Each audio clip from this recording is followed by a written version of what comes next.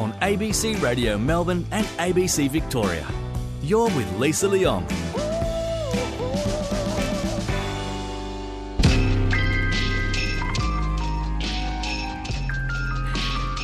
We are so amusing, aren't we? That is the Succession theme, of course, because of the two big stories in the news. Rupert Murdoch stepping down as chairman of Fox and News Corp after a career of almost 70 years. Now, interestingly, he will be appointed chairman emeritus of each company, so we'll have a bit of a look at that. And then in Qantas land, Alan Joyce handing the reins to Vanessa Hudson a little bit earlier than he expected, possibly considered as a gigantic hospital pass. Peter Ryan is ABC business correspondent. We are looking at the intriguing issue of succession and would love to hear your stories. 1300 222 774. Hello, Peter. Good morning, Lisa. Somehow I thought you might have been playing that music as you introduced me. Of course. And here's CEO Vanessa Hudson from Qantas with her apology that just happened on Friday. I know that we have let you down in many ways, and for that I am sorry. We haven't delivered the way we should have, and we've often been hard to deal with. We understand why you're frustrated and why some of you have lost trust in us. So fresh as a CEO, the first thing you have to do is an apology. Hospital hand pass, Peter? Well, a couple of things about this. It is interesting the way that Qantas is handling this. Yes, Vanessa Hudson is the new chief executive of Qantas, succeeding Alan Joyce. Listeners should be aware that was a YouTube video that was provided as a corporate handout by Qantas. They didn't hold a press conference. They spoke to a few aviation reporters. They spoke with one TV network and provided what we would call in the business as pooled coverage, and had a separate reporter ask questions. So no reporters, at least from the broadcast media. So what do you take from this? Well, I think they're being very, very cautious because you've got the ACCC court case up, allegations that Qantas sold fares for flights that had already been cancelled. This potentially could mean a fine of $250 million, but bigger than this, the reputation is really has been damaged. And then a High Court case. And a High Court case ruling that Qantas unlawfully sacked 1,700 workers at the height of the pandemic. So they're being very careful in the way that they control the image of Vanessa Hudson. And I would say that, for years in the past, when Alan Joyce was chief executive for 15 years, Alan Joyce always fronted up to take the big questions.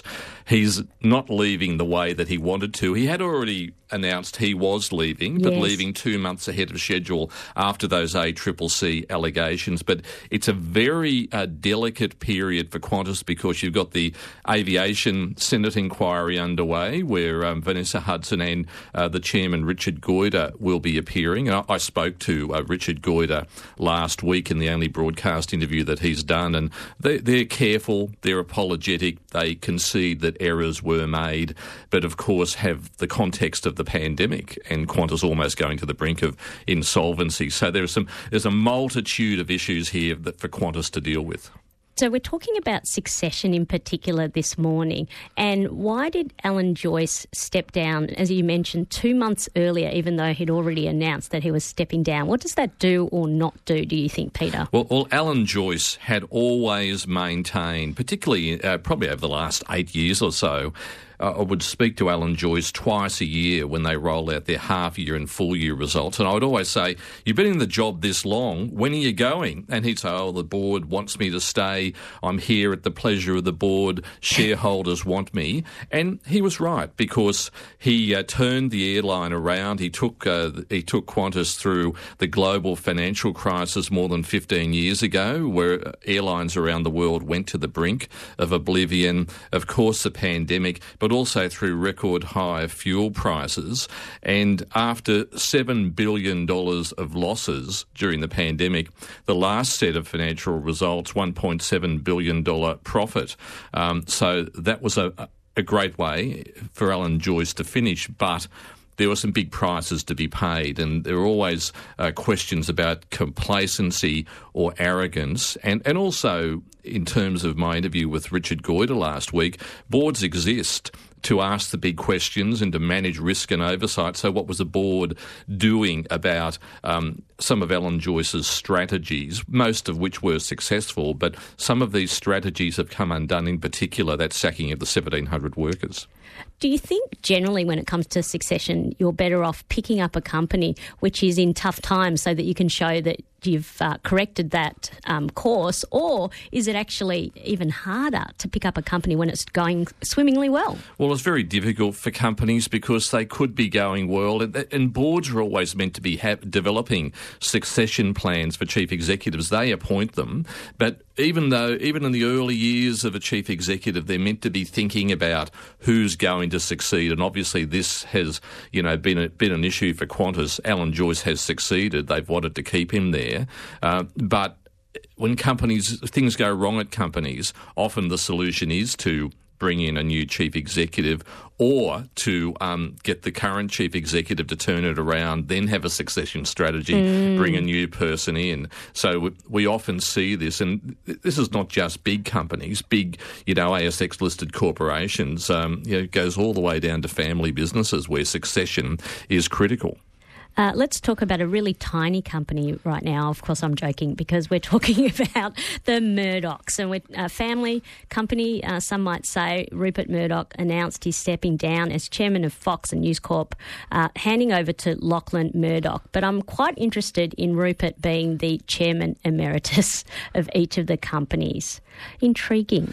Peter? Yeah, well, chairman emeritus means that it's more of an advisory role. And when it comes to Rupert Murdoch, an advisory role has a very big exclamation point or exclamation mark after it, because what it's going to mean is that even though Rupert Murdoch has said that he is stepping down or he's retiring, he's made it very clear in his exiting statement that he's still going to be around, that he's not actually taking his foot off the pedal. So you can imagine that even though Rupert might not be in the News Corporation or Fox boardroom as a chairman or executive chairman anymore, it's a phone call, it's a nod, it's a wink, it's a raised eyebrow. And when Rupert Murdoch picks up the phone to call, or he probably texts these days, people making those decisions would have to pay attention. So very much Rupert Murdoch hasn't really taken his hands off the reins. He'll still be controlling. And the question is why now? And a text here from Mick saying possibly a bit of a fake resignation, maybe avoiding some liability. Oh, look, I think that... Not that we can comment on that, but interesting. I think there's no doubt that Rupert Murdoch has actually stepped back or retired. I understand there's no suggestion that he's leaving because of ill health or because he feels that there are ticking time bombs, but he's leaving because it's time. And this succession strategy has been going on not just for years but decades. Lachlan Murdoch, his oldest son, he has a daughter, then James Murdoch. He's always been trying to work out who would be the most appropriate child to hand over to, and it's turned out to be Lachlan, the oldest. Even Lachlan has had fallings out with Rupert, his father, and left the company because he's been wanting to chart his own course in business, but has come back because he can run News Corporation and succeed Rupert Murdoch. But he's taking over at a time when Rupert Murdoch's stepping back as the last global media magnate of the pre-digital world. And Rupert Murdoch's been very smart. He's been selling off assets in the lead up to this, looking at, even treasured assets in the print world. He's sold off because he could see what's coming down the track. And is succession just that much harder when it comes to family companies, Peter? And Packers even? Yeah, look, Reinhardt? I think in small business it's probably even harder when you have someone who's built a company up from nothing, whether it's a building company, a plumbing business, a carpentry business. You've got someone who started that business. They may actually be the chairman of the company, but they're much more than that. They're the executive chairman, and they would often be in those roles for years or a lifetime or a couple of generations. And they may not be necessarily experienced in running those companies. And they have to work out who's going to take over the business. And often in small businesses, the children don't want the business. You often see this in rural properties or with graziers. So that's important to actually get the founders out of the way. And often with small businesses that become bigger businesses, they end up bringing in external people to run it. But managing the children, that's usually the problem.